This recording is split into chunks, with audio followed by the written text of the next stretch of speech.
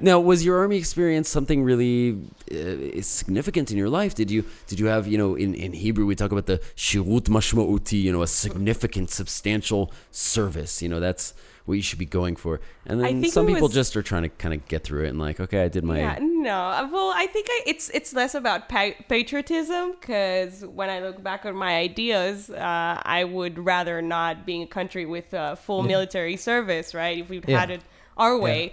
But the experience that I got from it is definitely, I matured. I think everyone who went through the army can say the same thing, that there was the before and after, right? Right. It's a fast forward button. Yes. Yes. It was like, whoa, where is this coming from?